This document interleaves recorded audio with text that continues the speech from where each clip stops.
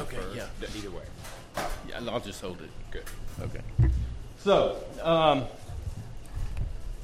in 2003, well, first of all, let me just say that this is going to be a story of God's goodness, of His provision through the last 20 years, both physically, both financially, and many other ways. So 2003, I began to have some problems, and they discovered I had a tumor on my spine at the second vertebra down, C2. And so the neurologist sent me to a neurosurgeon. He took one look at the MRI, shook his head, and said, "I don't even know how you're standing. You should be in a wheelchair," and been there for years. And so he told me that the surgery to remove it would take 2 to 4 hours. He told me that I could come out completely well. I could come out completely paralyzed from the neck down. I might never wake up from the surgery or die on the operating table. And he told me that, he said you can't not have the surgery because you won't like what becomes of you when the tumor severs your spinal cord completely in two. So he wouldn't do the surgery unless I told him what he wanted me to do if I really didn't wake up. If the respirator was keeping me alive. So I went and checked into the hospital. He did the surgery. He cut me open, removed the back of 3 vertebrae so he could get at the tumor, and he just saw something that was much worse than he could ever imagine. And that 2 to 4 hour surgery lasted over 17 hours of him scraping and cutting the tumor off my spinal cord, trying not to damage it. Well, he came back the next morning to see how I was doing, and I was still not awake from the anesthesia. And so he just thought, well, that's it. He's never going to recover. And he's told me he doesn't want to just continue on the respirator and be a burden to his wife. So he turned the respirator off, and I kept breathing. Now, the Lord was, sustaining me. He was providing what I needed. And a little bit funny, I woke up. When I did wake up, his nurse was staring me right in the face, saying, "Can you talk? Do you know who you are? Can you tell me your name?" And I thought, well, that's a silly question. So I looked at her as confused as I could, and I said, "Bill Smith?" Well, they didn't think that was very funny. So when I woke up, my right side was completely paralyzed. My left side was about 50% paralyzed. There's no way that I could stand. They sent me to the rehab for, I was there for 7 weeks, and their goals for me at the rehab, they wanted to teach me to put my deodorant on, brush my teeth, put my shirt on, and maybe transfer from the bed to the wheelchair. And that was their goals. And 7 weeks later, it wasn't very pretty, but I was up walking around. And, before several years before, I had a pastor who suddenly began preaching on God's providence and His sovereignty in all things. And I'll be honest, before that, I wasn't real sound on God's sovereignty and His providence. I'd never heard anyone preach on it before. And so he started really harping on that.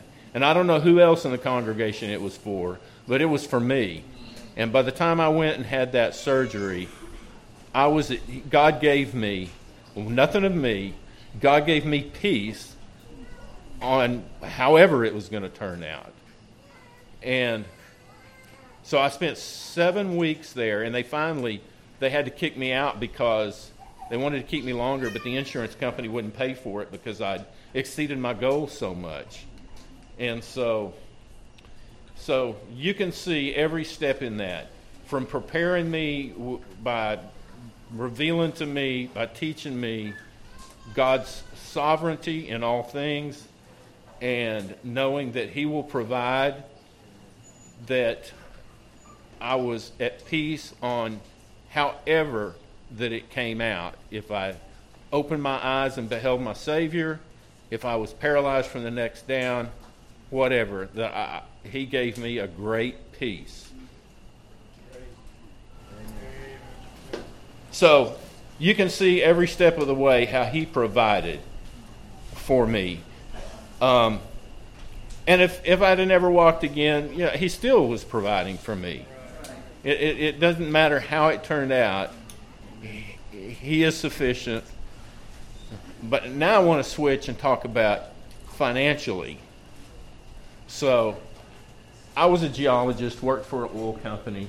I went to work, quit the company I'd been working for, went to work for this brand new publicly traded oil company. Stock was $9 a share. And they gave me a whole bunch of stock options, which means if the stock price goes up, I can exercise them, and the difference is mine. So we made several acquisitions, and we were drilling wells in Michigan and Montana and different places that were doing really well.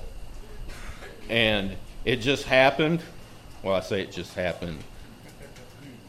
The price of natural gas went through the roof. And suddenly our stock was trading at about $55.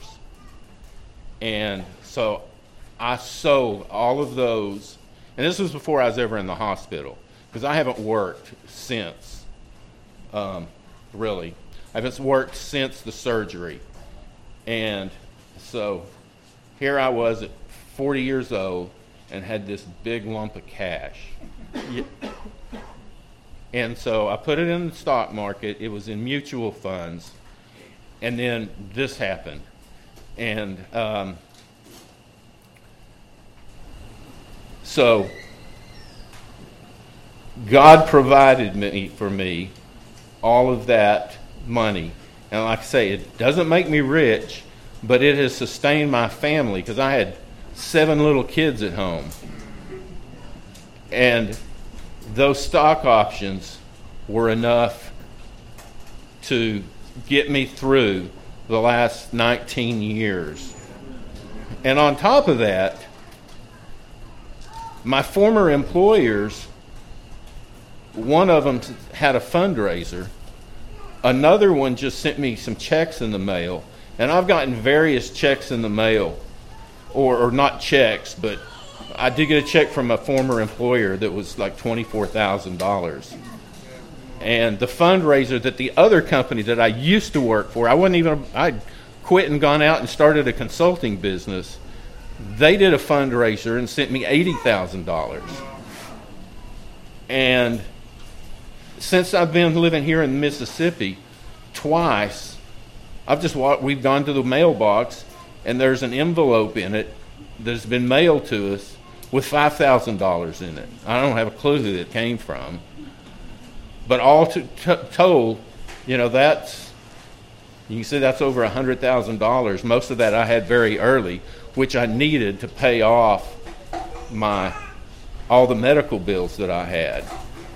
And so the Lord has provided for us financially way beyond what I deserve. And so I just hope you can see that the Lord provides. And He didn't have to do all of that, and the Lord would still be good and sovereign, and we would praise His name. But to me, if you doubt miracles, you can just look at me, because the doctor, he told me afterwards, the surgeon, he thought I would die on the operating table. And he sent pictures. He took a couple of breaks. He sent pictures to the surgeon that taught him to do the surgery in college. And that surgeon said, if he doesn't die on your table, you're the Houdini of all neurosurgeons.